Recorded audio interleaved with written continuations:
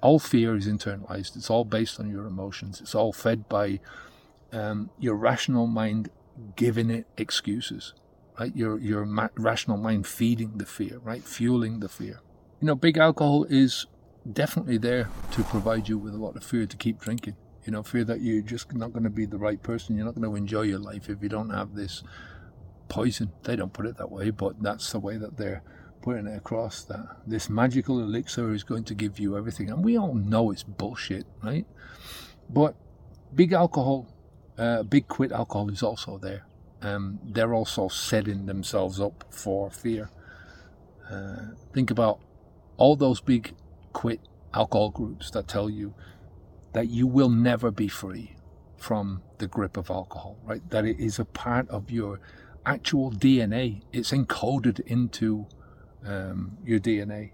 It's encoded into your genes, that you'll always be diseased, that you're only ever one drink away from relapse. I hate that. That is something that keeps you in fear, not only in the moment, but for the rest of your life. It has this nagging fear of relapse, this nagging fear that there is always something wrong with you, and if this is wrong with you, then what else is wrong with you? Now, when I stopped drinking alcohol, like I said, before I stopped, I had the fear there. I had the fear of the unknown, the fear of who I was going to be, the fear of how I was going to live my life without alcohol. But once I got over that internalized fear, and as we've said, all fear is internalized. It's all based on your emotions. It's all fed by your rational mind giving it excuses, right? Your rational mind feeding the fear, right? Fueling the fear. Once I got over that, once I started to realize that, once I started to live my life and I realized I didn't need alcohol, that in actual fact the alcohol was had been a curse in my life, that it had been a straitjacket, it had been a prison, and I was now free from this shit, I realized there was nothing to be scared about. The opposite was true. I went from living a life that was fueled by fear on both sides, like I said, the big alcohol and the big quit alcohol.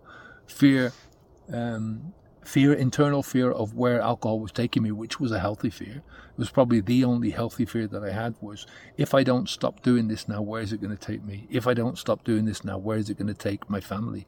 What's it going to do to me? What's it going to do to them?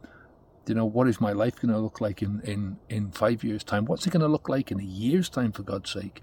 I was in that place. So fear of, it was taking me from the fear of where alcohol was leading me to live in a life which was fueled by hope. So you've got these two things, fear on one side, hope on the other side. Which one do you want? Think about it. Your brain is capable of both of these emotions. Which one you feed is the one that you're going to get. And I'd much rather have hope in my life than fear.